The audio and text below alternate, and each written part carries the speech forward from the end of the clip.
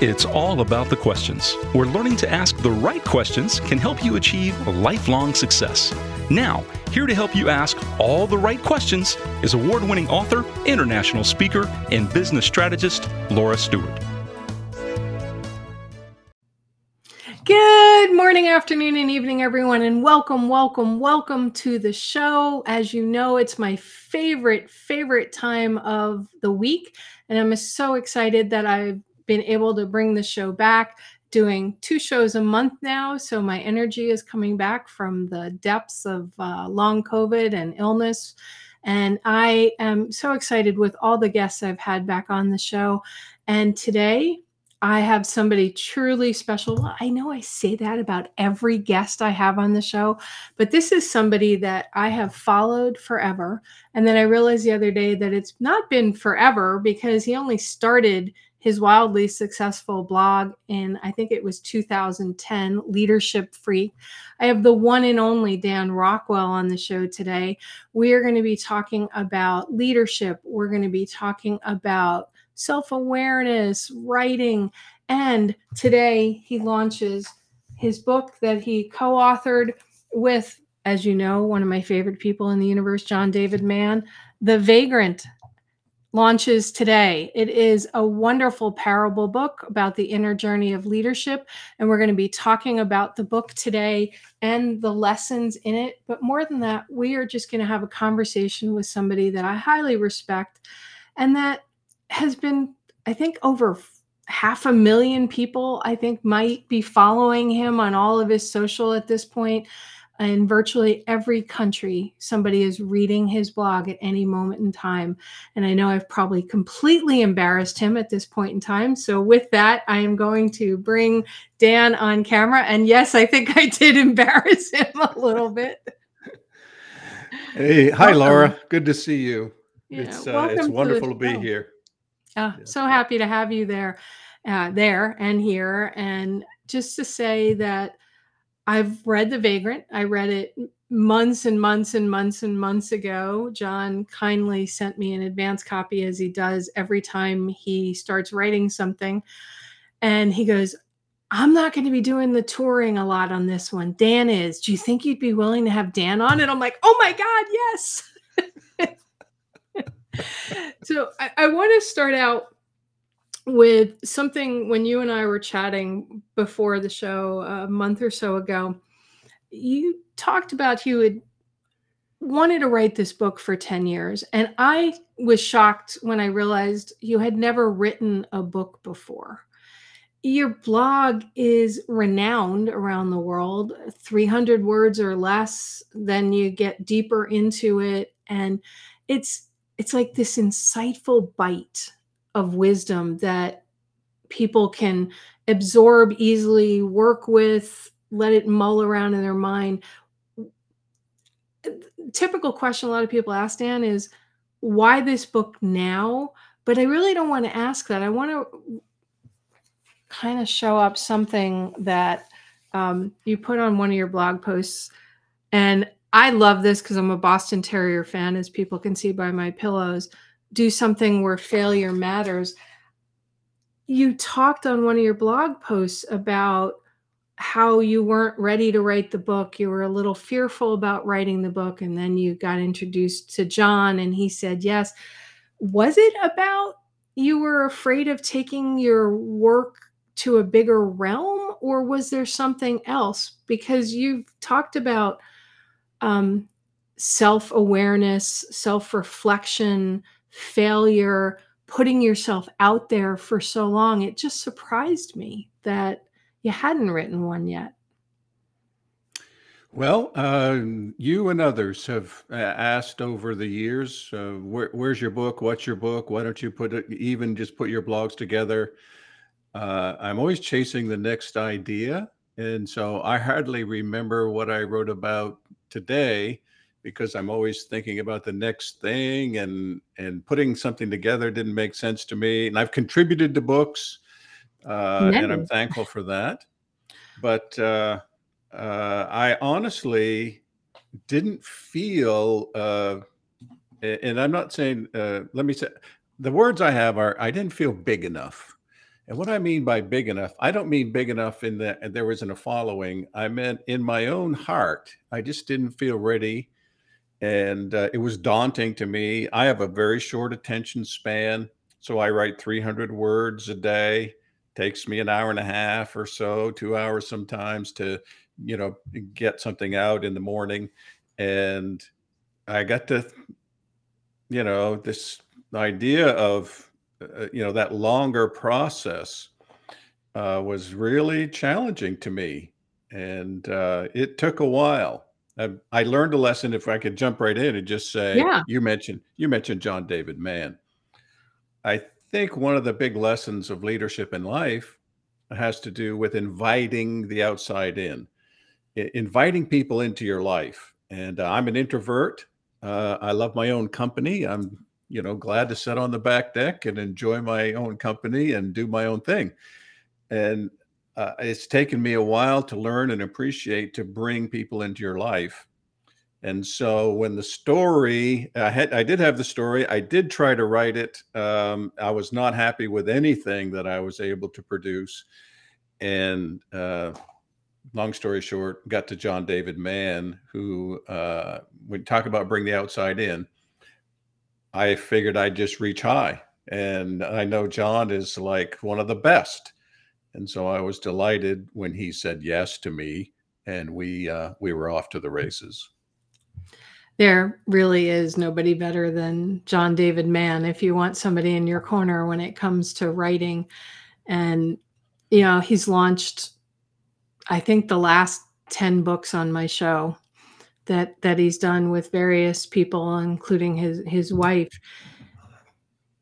Because you said it was a hard ask for you and you reached high, and that sometimes asking for help is one of the hardest things to do, especially for entrepreneurs, right? And somebody like yourself, I'm going to guess, because you're considered an expert on leadership, right?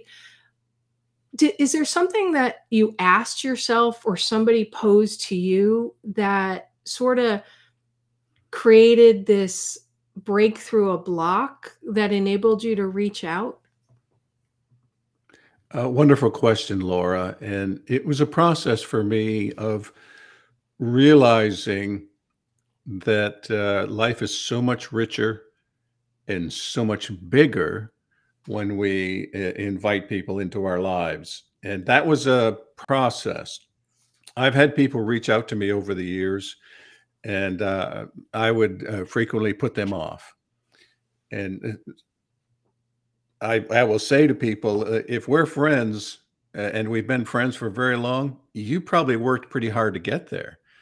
And I'm not proud of that. It's like it limits life. But I started thinking about, if someone shows up at your door unexpectedly, at least invite them in. At least, welcome them in and have conversations. And I started reaching out in more recent years. I've actually started being more active in this and reaching out to people or authors that I talked to years ago. Hey, we talked way back. I just like, can we just check up? No agenda. And what I'm learning is life is just so much richer with people like you in it, relationships that are unexpected.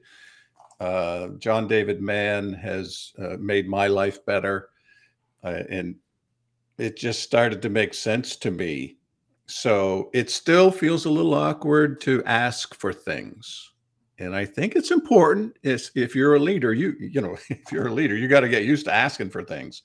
Right. And it still feels awkward. I still love to just like, I'm an ox. I'm just going to put my head down and I'm going to do my business. You know what I mean? And, Yeah. that's sort of like, how I look at it. So it was a process of coming to see how silly it is to exclude people from your life, and how wise it is to surround yourself with really smart people. Someone said, "Show me your friends, and I'll show you your future." And boy, oh boy, is that the truth. And yet, in so many cases, at all levels of achievement, we often go, that person would never want to speak to me. So we stop ourselves from reaching out and engaging. I know myself, the first 5 years, this show was on broadcast radio, and I felt more comfortable asking for the bigger get for somebody to be on my show when it was on broadcast than when the radio station went to oldies music. So my show was now gone because it was no longer talk radio and it just went to podcast. It became more difficult to ask for a bigger get. And I had one person turn me down because all they cared about was how many followers did I have, something like 100,000 followers. And I didn't even answer them because it annoyed me that they even asked for that. And I said, I don't want that person on the show. But at the same time, I really wanted that person on my show because I loved their message that they were talking about. But it began getting me to question whether their message was what I felt the message should be about, to serve others, or whether it was just about something else. So when you're speaking, Dan, about inviting others in, does any of those thought processes go through your mind? And if it does, how do you let go a preconceived notion of what that interaction should be like? Because I know my listeners out there, sometimes they're afraid to ask somebody because they're afraid to see behind the scenes, or they just think they're not worthy. Mm, mm. Well, I think, you're hitting on something very important, and that is our self-perception, how we see ourselves. And it's okay, can we see ourselves as someone else might like to have a conversation with? Right.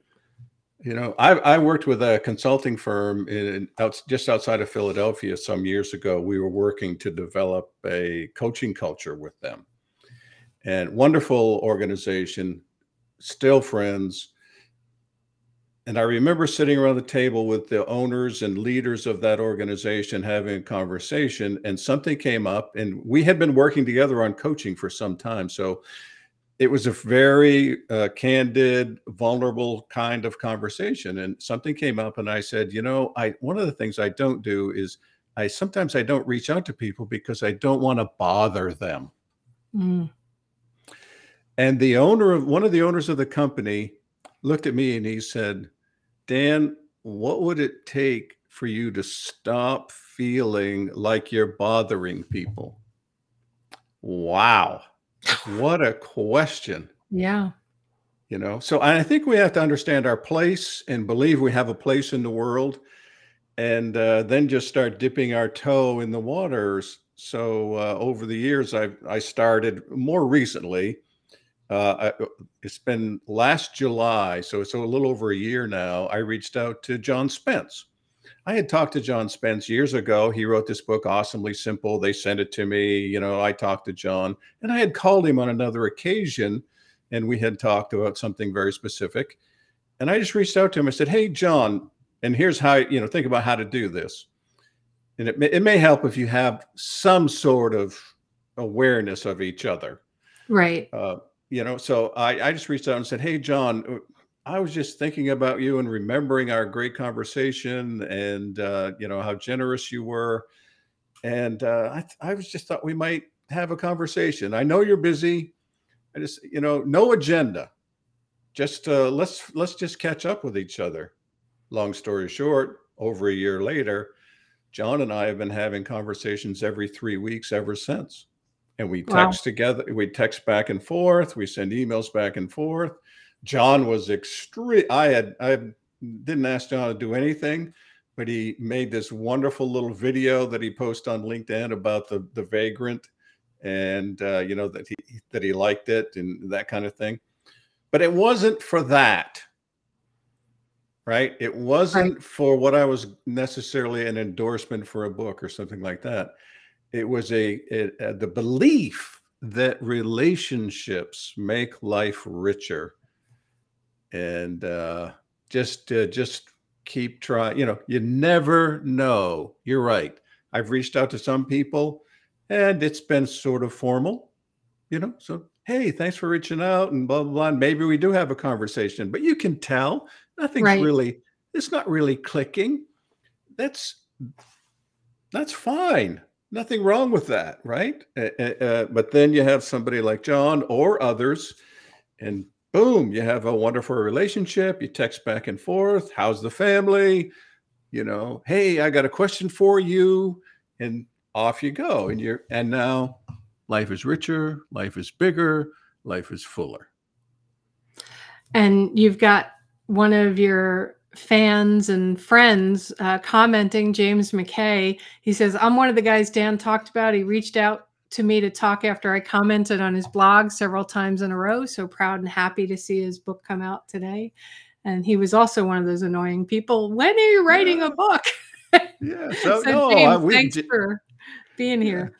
Go ahead, Dan. Yeah, thank you, James. And you're right. James and I have talked a few times over the years, and wonderful guy.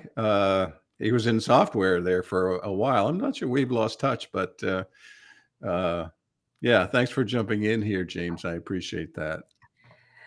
In the book, The Vagrant, it feels like that's one of the themes as well inside the book, which is about relationships or the lack of relationships,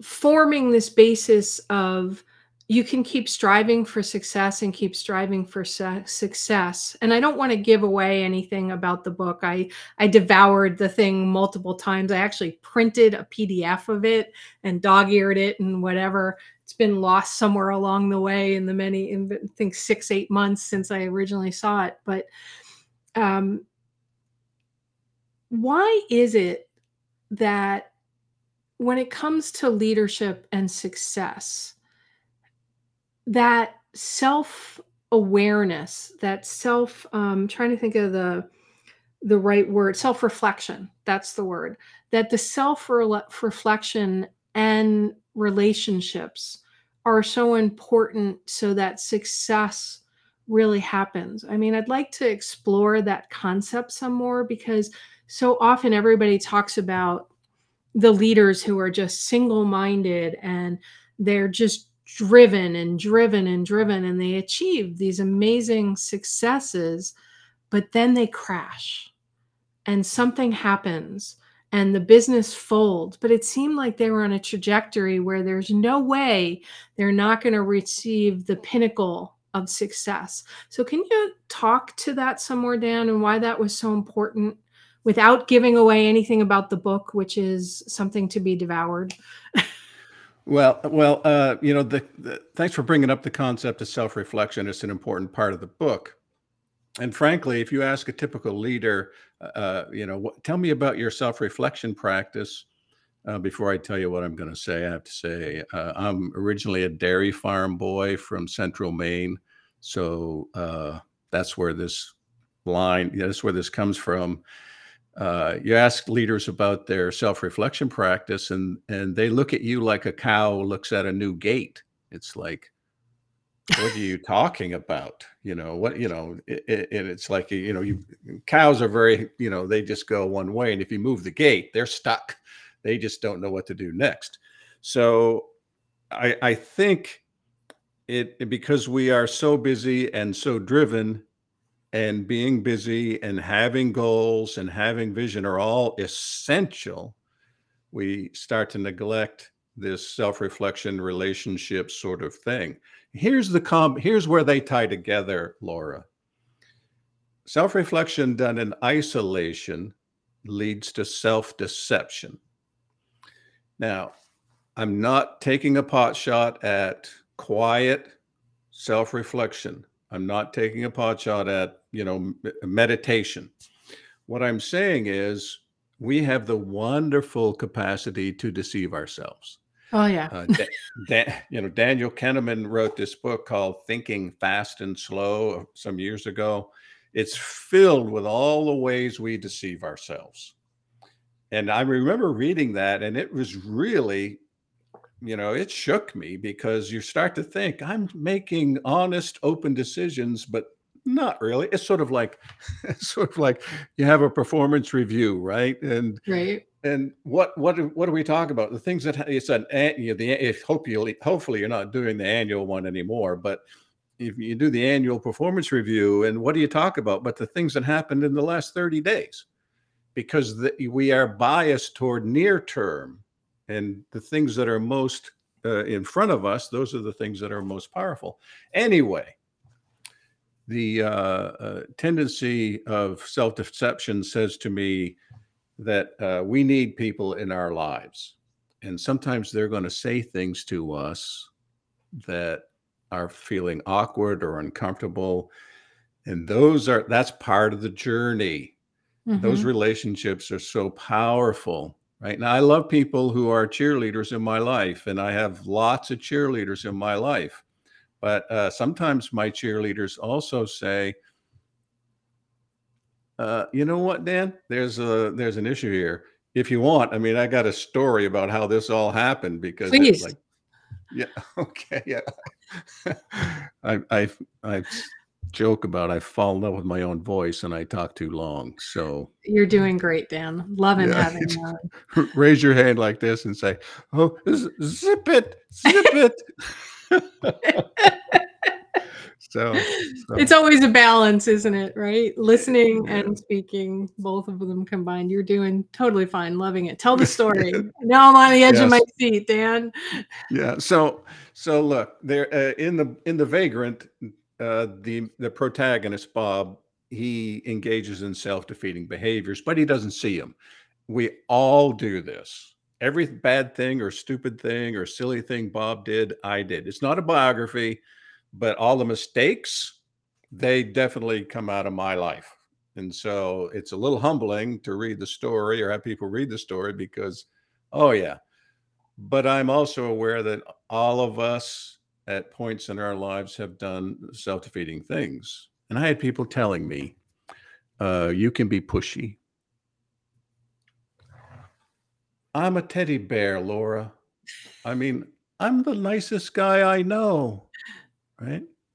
My daughter one day told me, she was an adult at the time. She said, I think you like to scare people. And it's like, Okay. wow. It's like, no way. I want to release people. I don't want to scare people. So I sat down with my team one time, and I was seeking feedback. And this is important. You want to do this intentionally. You don't just want to say, how am I doing? Like needy, do you like me? Do you like me? You want to be very intentional. I was asking some specific questions. And I remember a lady on the team said, you can be pushy. And I said, I've learned it makes me bristle, but I've learned, thanks for saying that. Try to calm your spirit there, big boy. Thanks for saying that. So she said it. I said, thank you. I said, could you help me with an example? And lots of times people can't. She said, not really, but it's just, something that I have a sense of. 2 weeks later, I was having a conversation with a person this way, face to face. Okay. And this woman was off to my left. I could see her in my peripheral vision. And while I'm having this conversation, she's going, and Oh, for those who are only listening to this on audio on the podcast, go up onto my YouTube channels, up on LinkedIn or Facebook, because you have to see the gestures that Dan just gave and the expression on his face. Okay, go ahead, Dan. yeah. So anyway, she's pointing at me and she's nodding and indicating to me something's going on. I knew in an instant what pushy looked like for the first time in my life. And it wasn't like yelling. It wasn't, like grabbing somebody by the collar, but it was being passion can sometimes make us intimidating. And I'm passionate about things. And so I can come off unintentionally as pushy. So, bringing this back around, self-reflection, we need people to speak into our lives. And then we get the opportunity to reflect on our journey and reflect on who we aspire to become a Okay. little more honestly. And so that was a very transformative moment. And is that the root of the story in The Vagrant? Or that was just one of the pieces that pulled together the story of The Vagrant and Bob's journey throughout? Or not That's related at all? no, you're right, because my journey really is Bob's journey, somewhat, in the sense of learning to respect self-reflection, doing things that aren't helpful unintentionally, and that story is definitely part of the story. I think the major shift that happened for me, Laura, was coming to the point of realizing that leadership is not simply about doing stuff, but it's about being, it's about who you are. Oh, wait, do say that one more time. That is really powerful. Say that one more time, Dan. Well, it's not original with me, Laura. So, leadership. Warren Bennett said, "Leadership is becoming yourself." I had a conversation with Francis Hesselbein. I actually had 3 conversations that completely rocked my world, and they're really where the the essence of the book began. So in 60 days, I had 3 conversations that shook me. One was with Jim Parker, who was the CEO of Southwest Airlines during 9/11. Wow, They that's sent me his powerful. book. I was so excited to talk to him. I thought, I want to talk to this guy. So we had this conversation. I said, Jim, tell me, what do you love to tell leaders? And he gave me the most underwhelming advice I think I had ever heard. He said, I love to tell leaders, be yourself. It's like, look, I'm a dairy farm boy from Central Maine. I'm not worried about being myself. I'm worried about milking the cows. I'm worried about getting the chores done.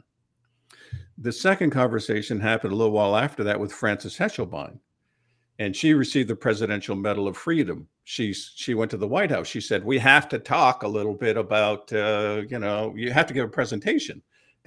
And she said, I thought I should say something smart. And so she said, I gave my definition of leadership. My definition of leadership is a matter of how to be, not how to do. Now, when Frances said that to me, I started feeling like a hamster on an exercise wheel. Oh, I've been there.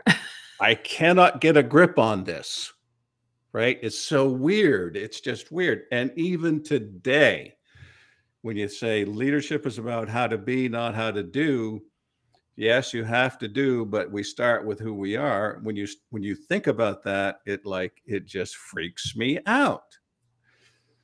I had a third conversation that helped put it together, and you'll see that the essence, the essence of the books does connect to these 3 conversations that I had, and it was with Harry Kramer. Now, Harry Kramer was the CEO of Baxter Pharmaceutical, tens of thousands of employees, traveled all over the world. When he was in college, he fell in love with a girl, and they started getting serious. And her dad heard about it and invited Harry to come visit during Christmas break while they were still in college, and so he could meet Harry. They weren't engaged. He didn't know it was his future father-in-law, but it was. Harry ends up in Wisconsin in the middle of the winter, and it's like, ay, ay, ay, give me, Warm Palm clothes. Beach. Yeah, give me whatever. But anyway, what people will do for love. So he ends up in meeting Tom Jansen. Tom says to him, "I have plans for us," and that freaks me out too. I thought, well, maybe it's like we're going to sit in the basement, drink beer, and watch football. We're going to get to know each other. Whatever, man Right. things, whatever you do. Okay. So Tom Jansen took Harry Kramer on a 3-day silent retreat. Oh boy. Not Oh what was boy. expected. Oh my word. So, and I'll tie this together here in a sec, these three conversations. But Harry said to me, Dan, I hadn't been silent for 3 minutes, much less 3 days. The first line of the blog post I wrote about my conversation with Harry Kramer, I just hung up the phone with Harry Kramer and my ear is on fire. He talks like a machine gun shoots. So this was a huge thing in his life. He said, Dan, I have never, and as far as I know to this day, he has never missed that 3 day silent retreat. It began for him a daily practice of self reflection. Every day, at the end of the day, Harry engages in structured self reflection, which we encourage people at the end of the book how to do this. And he asks himself a set of questions. I put those three conversations transformed my thinking from leadership is just about doing stuff to leadership is about becoming who you are. First, it was Jim Parker, be yourself. Look, if you're not yourself, you're going to be pulled in a million directions. Then the second conversation was with Francis Hesselbein. Leadership is a matter of how to be, not how to do. I still struggle. I need a how to. And that's where Harry Kramer came in. Now, how am I going to practice this on a regular basis? How am I going to become my aspirational self? And central to the process is a daily practice of self-reflection. Listening to all the different parts of the story and all the thought processes that are going around in my brain and in my body as you're talking about it, I keep thinking about conversations I've had, not only with people I coach, but just people who have listened to the show and the comments they've made.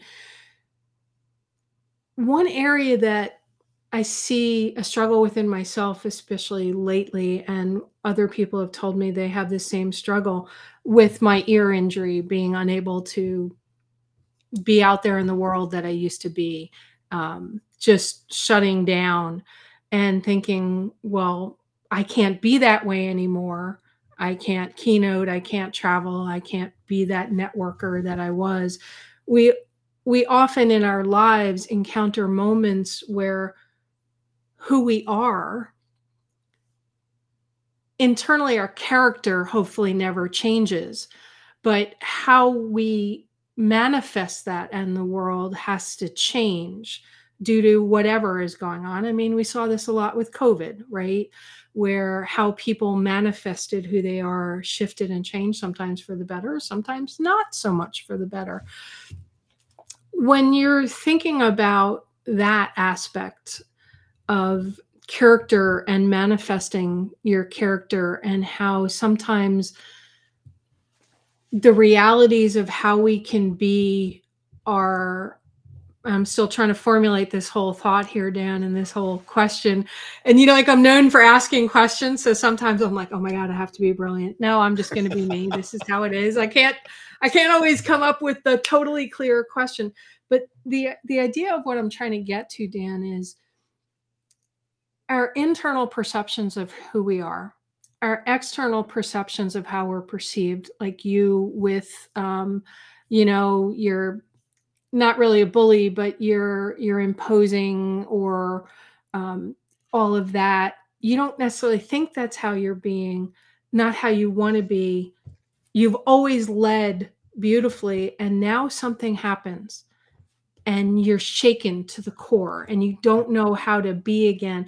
How would you unpack that for me and for my Yes. listeners? Wonderful question and reflection yourself, Laura, on just the journey. And frankly, it doesn't have to be a crisis or some sort of infirmity. Life changes, and we change and we grow. It may be something more catastrophic, more like a crisis. So I have a few things that come to mind that Okay. I think that relate to this. First of all, I'm a huge fan of language about aspirational self. Okay. Be yourself it concerns me that it devolves into self-indulgence. I just got to be myself, and I love the aspirational side of things. So, how do we get in touch with our aspirational self?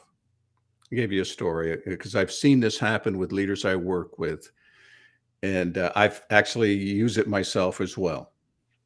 So, we get in touch with our aspirational self by noticing our own energy levels. So when I'm having a coaching conversation with someone, I'm always, it's just a habit for me now. I notice, do they lighten up? Do they brighten up? Do their eyes go wide? Do they start talking more fluidly, right? Or do they kind of sink? Do they look down? Is the energy go? Here's the thing, and I'll give the illustration. One of the first times I noticed this, I was in Las Vegas. I received an email from a leader in Las Vegas who said, basically, I'm at the end of my rope. I feel like I'm on the interstate highway in Texas. There are no exit ramps, and it's 2 a.m., and I've been driving all day. So I ended up in Vegas, and we spent the day together. It wasn't exactly the most cheerful day. We did have dinner that evening. His wife, and he and I. Uh, and during that conversation, he went bright. I love that moment. Yes. Yes. And I was still, I had not formalized all of this in my own thinking, but I noticed it. And this is important. Noticing is, important. I said, hey, what's happening for you? I mean, you just lit up. He looked at me. He said, Dan, I love being a dad. Oh, Yeah, and so here's how it comes together. So first of all, he and his wife had raised 4 of their own children. They adopted 4 small children after they raised their own family. wow. I'm seriously, it's like that sounds like punishment to me. Don't get me wrong, love my family, but there's a new phase in life. He loved being a dad. I said to him, let me ask you, what happens in your thinking if tomorrow morning when you show up at work, you take the leader hat off, that hat you're supposed to be wearing, and you put your dad hat on? Now, you can't show up and say, Daddy's home. Yeah, that's It's kind of just creepy. it's just in your heart, Hmm. right? I said, what would you do differently? First thing out of his mouth, I would hold people more accountable. I was totally shocked by this because I thought it was going to be, something more caring, whatever. I said, what do you mean? He said, well, look, at home, if I say the lawn has to be mowed before dinner, the lawn gets mowed before dinner. I mean, that's just, one way or the other, we're getting the lawn mowed. Saying he's at the end of his rope because he's doing other people's jobs for them. He's at the end of his rope because he hasn't learned how to hold people accountable. By the way, the end of this story, just a month or two ago, I received a text message from this gentleman. He was in South Africa. He sent me a text selfie, and he said, Dan, the most important thing I ever learned about leadership was lead out of who you are. Mm. Isn't that something? And, Yep. and yet, so many people, like especially for women, if they were to bring the mom to the workplace, that's considered, it's a disparaging comment. And we're told, do not bring the mom to the workplace. But yet, him bringing a dad to the workplace actually helped. So, to the women who are watching, Dan, or listening, how could you see a way to help them manifest that perhaps into the workplace as a leader? Because you know that women and men are sadly perceived very differently with some of their character things. Yeah, wonderful question, because the important thing here is that you find your own way to bring that into the world. if for example, you love being a mom and that's like your identity. My identity is granddad. I love I can being see that. Poppy. I love being Poppy, and I show up that way for people. I don't tell them that, but I treat them like my grandchildren. I I will say I say things today that I never would have said because I'm showing up as my aspirational self. For example, at the end of a conversation, I will say to some of these folks that I work with, and they're just working hard. You know what I'm saying? They're just working hard. I will say, you know, I just have to say, they're lucky to have you. Now that feels so good to me to say. That's what I said. That's what a Poppy would say, right? So back to mom. You have to kind of figure it out, and it doesn't have to be granddad or mom. But let me tell you something. Um, there's some such powerful, wonderful qualities when you think about bringing mom to work. This guy thought about bringing dad to work, and he thought about accountability as one of the first things that came to mind. A mom might be the same way, right? It's like, I'm not picking your room up, you know. Let's grab Junior by the collar and take him in, and he's gonna, take care of his own. But it might, I don't know what it's going to be. Listen, I have one client. He's in love with scuba diving, right? I'm not going to use his real name here, but he's Scuba Dave. You know what I'm saying?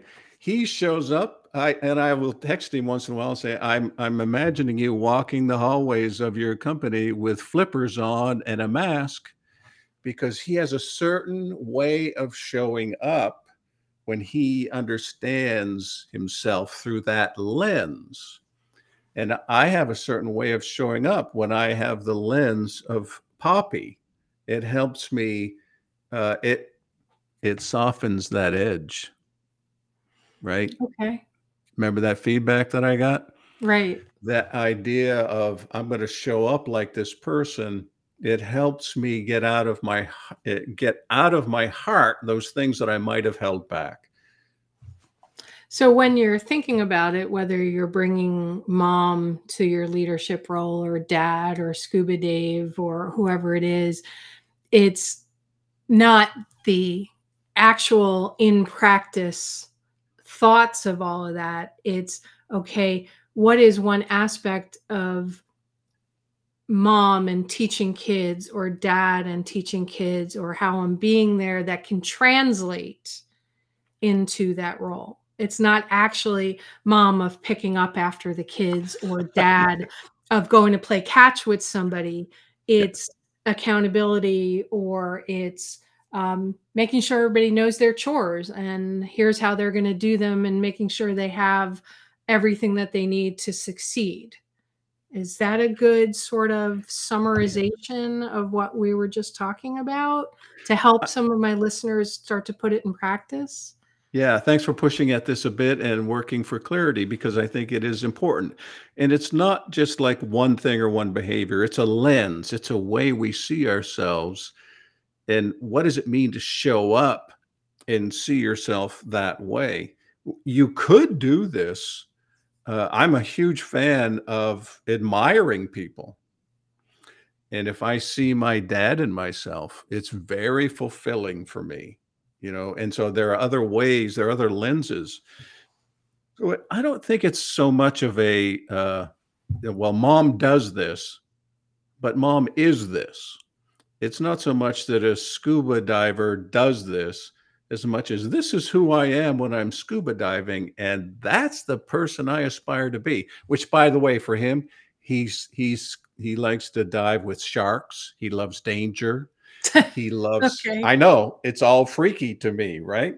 But he has a certain calmness about him when he's diving. And that's what he wants to bring to work. So I think I have another friend who, by the way, person I work with and friend, um, and he's the dad metaphor as well. I have another one who is a third baseman, a woman.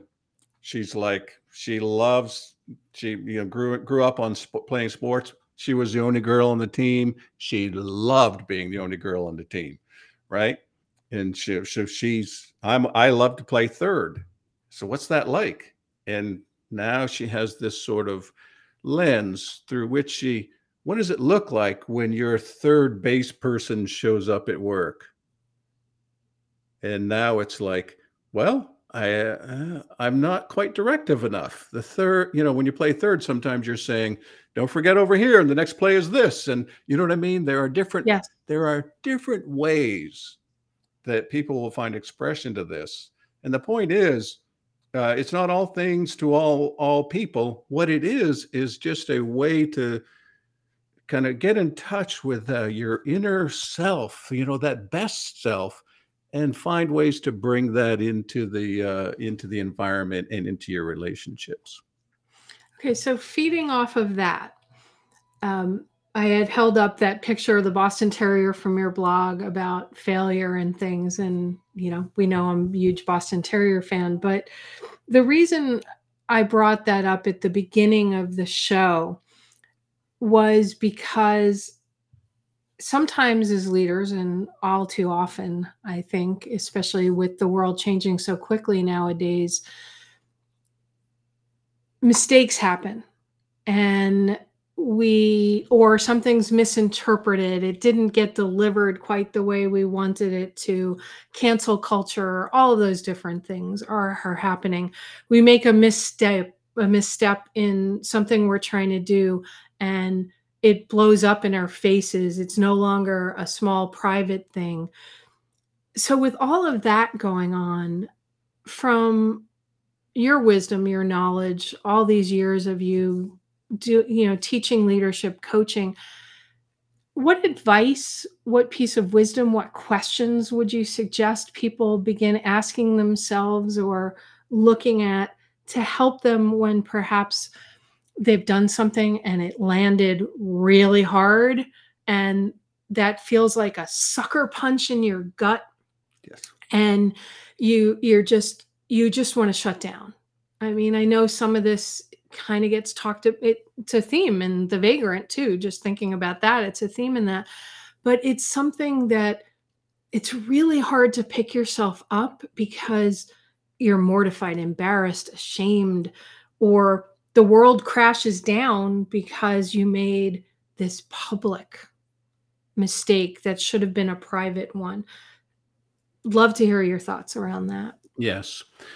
Let me first begin by saying if you're making big decisions about your organization that are very public, obviously you need to get a lot of counsel and feedback on how to do that, including language, right? But let's just think more about day-to-day kind of things. Right. So not too Because they seem long to be bigger sometimes, those day-to-day things.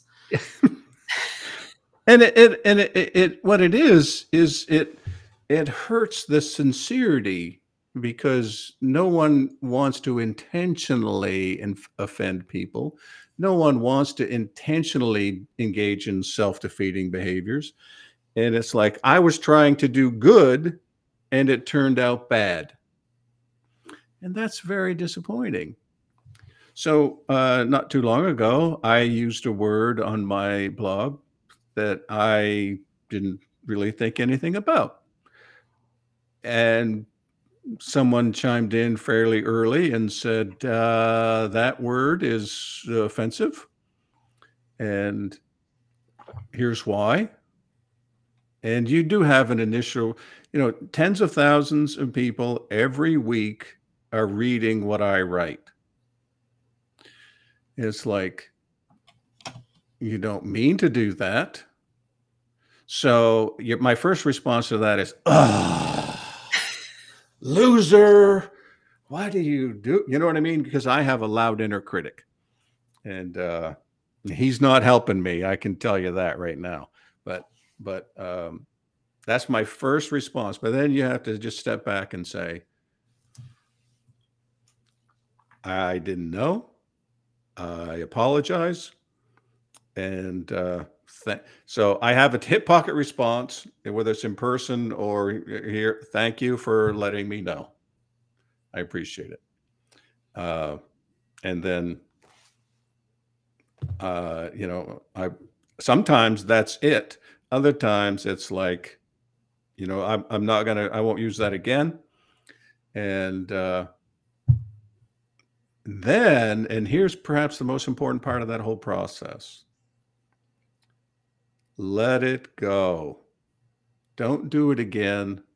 Be kind if you have hurt somebody unintentionally, apologize. And if it comes up again, just like, or someone else brings it up, it's like, I know that was just a dumb thing to say. I didn't intend to be insulting to people. And if I hurt you, I apologize. But the biggest thing is just keep moving forward. Don't let naysayers and critics, and sometimes remember, critics are right. Yes. Yes, right. So don't let naysayers or critics or wise critics defeat you. Don't be so down on yourself that it just weighs you down and you stop. Well, I guess I better just throw the towel in. No, don't do that. Have you ever had a situation where you felt gut punched by the way something was received or the way something ended up coming out that was perhaps a failure that others perceived as a failure or that you perceived as a failure? And how did you work your way out of that? Yes. Well, the more recent one is the one I just mentioned, writing a term that was considered pejorative or insulting to a smaller group of people. And first of all, I'm never going to use that word again. Okay. Right. And that's part of working it out, and it's part of learning. And for me personally, when this happens, I have so say, Dan, you're pushy. I have a drive to be as direct and clear as possible. And so when I'm writing, I don't want to mince words. I want to say things very clearly. And I think trying to make sure that, is this clear or is it hurtful? And I think that's part of it. And part of it is, for me, what I'm learning about this, I think, is to be sure to have the motivation be compassion. Sometimes clarity is necessary, and it is compassionate, but it doesn't have to be mean. It doesn't have to be angry. It can be very tender. I know this probably hurts. I'm going to have to give you some tough feedback. So working through it, I think, here's one of my favorite things. Let's just maintain a forward-facing orientation to life. Let's just keep moving forward. We're going to learn. We're going to use it as a platform. We're going to be better next time. And then we're just going to keep moving forward. Right. That's great. So like admitting your mistakes, recognizing what was going on, seeing how you can course correct, apologizing if need be, and hopefully not repeating the same mistakes again. I think we've all at some point in time or another repeated the same thing. Like, oh, I can't believe I just did that again. Oh! No, yes, totally. Homer Simpson. No, that whole thing. We've had a number of really great comments going back and forth about this topic. James McKay loves what Brene Brown says on this. Whose opinions do you really care about when people say it? Rachel Hanfling, I love Rachel. She's amazing. If you do not know her, Dan, you need to know her. She's just an amazing human being on the planet. And former producer for Anderson Cooper, Oprah, all of that. She does speaker training and coaching and media training, but she loved the question around the perception of women and men and bringing the mommy Yes. in and all of that in. But like we see these comments here, and they're very positive comments because everybody wanted to see you on the show or have me back on the air.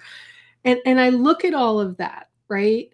And I listen to the things that you've been talking about today because they're very deep, and so many of them are reflected in Bob's journey in the book, The Vagrant. You talk about them on your blog that you've had right since 2010, I think was when you first did it. And if I Yes. remember correctly, you credit your wife with pushing you to write. So it's listening to those voices of telling you things that you should be doing when you're not certain you should. So with all of that, Dan, what is next? You talk about moving forward, stepping forward, reflecting who you are. So for you, Poppy, you love to be Grandpa Poppy. What is your next thing, your next thought process? What do you want to have happen with this next phase where you've now written The Vagrant and taken your work to another level? I'm already working on the next project, and that I have really three aspirations in life. They all reflect who I aspire to become. One aspiration is I want to live a simple life.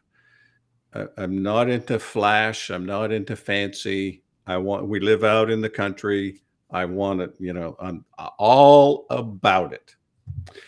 And so I aspire to live a simple life because that's who I am, a dairy farm boy from central Maine who now lives in north central Pennsylvania. And I don't want to milk cows ever again. But I'm still sort of that person on the inside. Okay. I want to continue to be better at writing, and I want to continue to be better at coaching. All of those things pull me into the future. And so for me, the next book is, I've been working on it really for over a year as we were working on this one. I love ideas. I'm fascinated by ideas. If I spend a day toying with ideas and reading research papers and learning something new, I'm reading the first man, Neil Armstrong walked on the moon, right? And they were just writing about the biographer was writing about the Gemini capsule that he was in, and at first docking experience in space, and it started tumbling, and they almost died. And it's like, dinner time, I'm like telling my wife, I can't believe this. I'm just delighted to learn some sort of new thing. So learning and writing and becoming better, I just want to keep doing that. That's what's next for me. That's wonderful. Is there any question that I didn't ask you that you wished I had? No, listen, if you would ask me another question, we would be here for another hour because somehow I can't stop talking. So Well, I've totally enjoyed it, so I'm not going to complain, Dan. But is there anything that I didn't ask that you wish I had? You could have asked, what's going on today, or maybe you're going to already do this on Leadership Freak. We're giving away 5 copies a day of The Vagrant for the rest of this week. So if you go to the blog and leave a comment on today's post or on tomorrow or the next, and we'll let people know tomorrow morning who the 5 are. I don't pick them, but 5 people will get the book, and then every day the rest of this week we're going to give away 5 things. That's sort of transactional, but I guess that's something that I wanted to get out to everybody. Okay, and they would go to leadershipfreak.blog in order to comment to get entered in to win one of the free copies of the book. Yes. Correct? Leadershipfreak.blog. And The Vagrant, which I'm going to hold up a copy of the cover for everybody that is watching online. and seeing the video, The Vagrant, Dan Rockwell and John David Mann, and it's available wherever books are sold, correct? It is available wherever books are sold, or on Amazon, or Barnes and Noble, or go to your local independent bookstore. And as we all know, putting up reviews after you've read the book on any of the platforms on social is one of the best ways to help support an author as a second step after buying the book. And I just know that this book, Dan, is going to be an incredible read for anybody who reads it. I've devoured it myself multiple times. So I want to thank you for finally stepping out and writing the book and reaching out to John David Mann so that you put this book together with him. And it's a dream to do a project with John myself. And I'm really thankful that you did it and that he introduced us so that we could meet here today. So thank you for being on the show and sharing your wisdom. Yes, same here, Laura. I'm so thankful that John made this connection. You ask wonderful questions, and thank you for trusting me with your audience. I'm always very aware of that. So thank you for trusting me with your audience. Well, thank you. And you're going to want to go check all the social media platforms, YouTube and everything, because people have made a number of comments. And James McKay has also given some thoughts on one of your possible next steps up there of how he'd like to see you out there some more. So thank you again for being here today. And I'm looking forward to watching the rankings move up for you. This, to me, has a potential to be the next New York Times bestseller. The book is that powerful. Well, thank you, Laura. Okay, everybody, I want to thank Dan for being here with me today, for all of those who were on social media and commenting about the show and Dan's comments. And I'm having trouble with my mouse. I'm trying to get to another screen. So The Vagrant is an exceptional book. Subscribe to the leadershipfreak.blog. Join Dan on social media. The idea of self-reflection as a leader is something that I have always found very useful in my career and when I coach my clients. Dan's slant on it of remembering not to self-reflect in a vacuum, that you need other people's input, is so important. And I would love for you to comment on this episode. Tell us how you're seeing yourself in leadership, what you think of the book, how you go about self-reflection, because at the end of the day, the right questions can change your life. So what are you asking yourself today? Have a great day, everyone. Grab a copy of Dan's book.